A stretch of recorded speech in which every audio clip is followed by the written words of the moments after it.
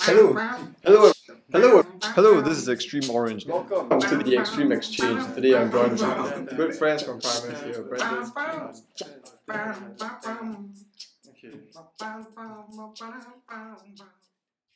Hello and welcome to yet another episode of the Extreme Exchange. Today I have the very special privilege of talking to Jia Hao.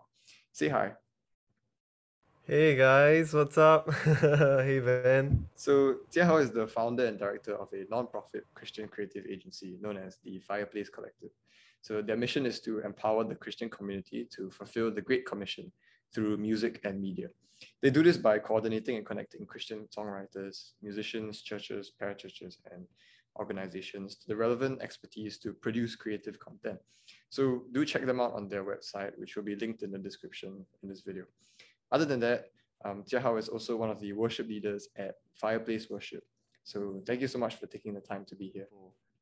This song is like not very well known, but the song is called A Prayer. It's by King's Kaleidoscope. So the song is, it's a pretty normal song, all the way until it reaches the chorus. And the chorus, whether fortunately or unfortunately, includes a swear word, a pretty heavy swear word. So maybe to provide some context, that song is quite literally a prayer, and you can see that the person is struggling and wrestling with God and a bit angry at times, and eventually breaks down and kind of swears. So do you have any thoughts on that?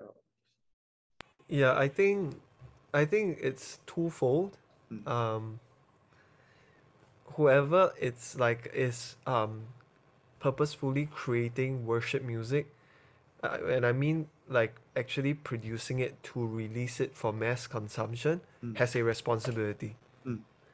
Because it's discipleship, for example. Yeah, you are gonna release things that will impact lives, So when it comes to a swear word, in what it connotates and what it denotes, right? And very much things that don't please God in nature, because they're very earthly and very fleshly. Like we don't want them inside because because it will not represent the spirit of Christ. So that's very clear. I think the struggle that we often have is like, but that's how I really feel. Exactly, yeah. Right? That's how I really feel, and I wanna say what I feel. Yeah. So I feel like in regards to songs like this, we look at David in the Psalms that are penned in the Bible. Like he clearly never portrays a a worship response that's always prim and proper, right? It's not always like, oh man, God is good all the time, like there's real complaints, right? And with other psalmists as well, like, man, my enemies are gonna kill me, they surround me on every side, God, why have you forsaken me? All these stuff, right? And it seems very much like complaints, right? And we are thinking to ourselves, how can you say that?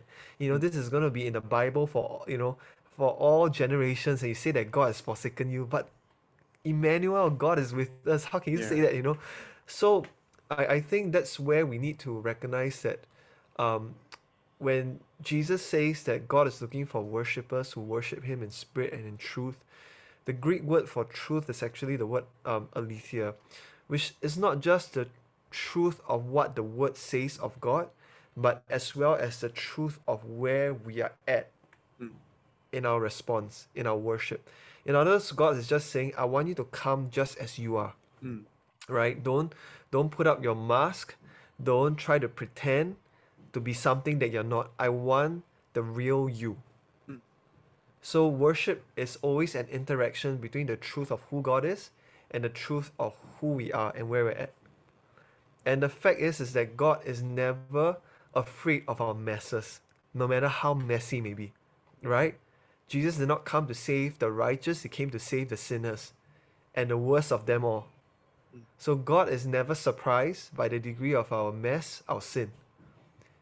And he wants us to come to him in the in the context of worship to present the reality of who we are and where we're at. It's kind of like the criminal that was on the cross. That's the most evident, like Yeah. he's there, he's nailed there for like the heaviest capital punishment for sin, right? But there he came just as he is. Mm. Like, Lord, remember me, right? When you go to paradise. Yeah. So the point I'm making is that so when we express our worship, right, it will be an expression of where we're really at, Mm. right? But then there is a responsibility. For example, if you are worshiping on your own in a room, and you are like, Yeah. man, God, I'm so stressed out. My life is breaking apart, and let's say you swear, Mm. and you are praying to God, but in your heart, right, you are keeping the door of your heart open to the Lord. Mm. Because we can be so stressed out, so broken, right, and we turn to other stuff, Mm. but that's not what God wants. He Yeah. wants us to come with the reality of who we are, that in no matter what state, how messy, we still keep the door of our hearts open to Him. And that's where you see in the Psalms, right? Whenever these complaints they come in, my enemies want to kill me, like life is bad and all that. There comes a point in the midst of the Psalm, right? At maybe verse 4 or verse 10, suddenly the language of that Psalm starts to change. From those complaints, it becomes, but Mm. God, you are my Yes, correct. refuge. But you're my stronghold. So when we allow the Holy Spirit in the midst of our mess, meaning that we keep the door of our hearts open, like we get a living revelation of who God is to us in the midst of our mess, in the midst of our difficulties. And that's where we start to understand, oh, God, even though I feel so stressed out by this, even though I'm so messed up by this, but the Holy Spirit just revealed to me that He is my refuge. He is the restorer of my life, no matter how messed up it has been. He is the one that's able to lead me and have good plans for my life, plans to give me hope and future. And then our language starts to change. But God, you are. Mm. So if we are in our personal space by ourselves and we are expressing, swear words, vulgarities, but we are still keeping the door of our hearts open and we're saying, God, it's so messed up, but I need you. To me, that is totally acceptable. Yeah. It's like I'm a father of my kids, Agreed. right? And my kids come to me and they're like, man, like, like F here, F there, whatever. But they are still keeping the door of their hearts open to hear what I want to say to them, Mm. or for me to speak my love and my advice into their hearts. I don't care. You Mm. can say For whatever you sure. want, Yeah. but I've got your heart. And isn't that the heart of the Father, right? So that's one aspect. But when it comes to, again, so back to what I started with, Mm. if you are producing music for mass consumption, you are no longer just in charge of your own personal response to God, but you are in charge and responsible for the discipleship of many other worshippers who are trying to reach God. Mm. Yeah, for sure. I mean, I Yeah. yeah, I totally agree with you. This like it's very, very important to see the distinction between personal worship and worship that is meant for the masses, like congregational worship. And yeah, I mean, well, I mean, I can't put it any better than you did, but yeah, I mean, once you see the worship, because worship comes in many forms, but worship that is to the Father solely from yourself um, should be an outpouring of yourself and your spirit in your soul to Him and to Him alone. And so whatever form that takes, whatever way you want to express it, is between you and God. And I'm sure God loves us just the same, no matter what happens.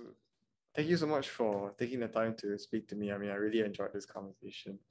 Yeah, and here's to more fruitful conversations in our Christian community. So thank you everybody so much for watching, and I'll see you in the next episode of the Extreme Exchange. Bye bye.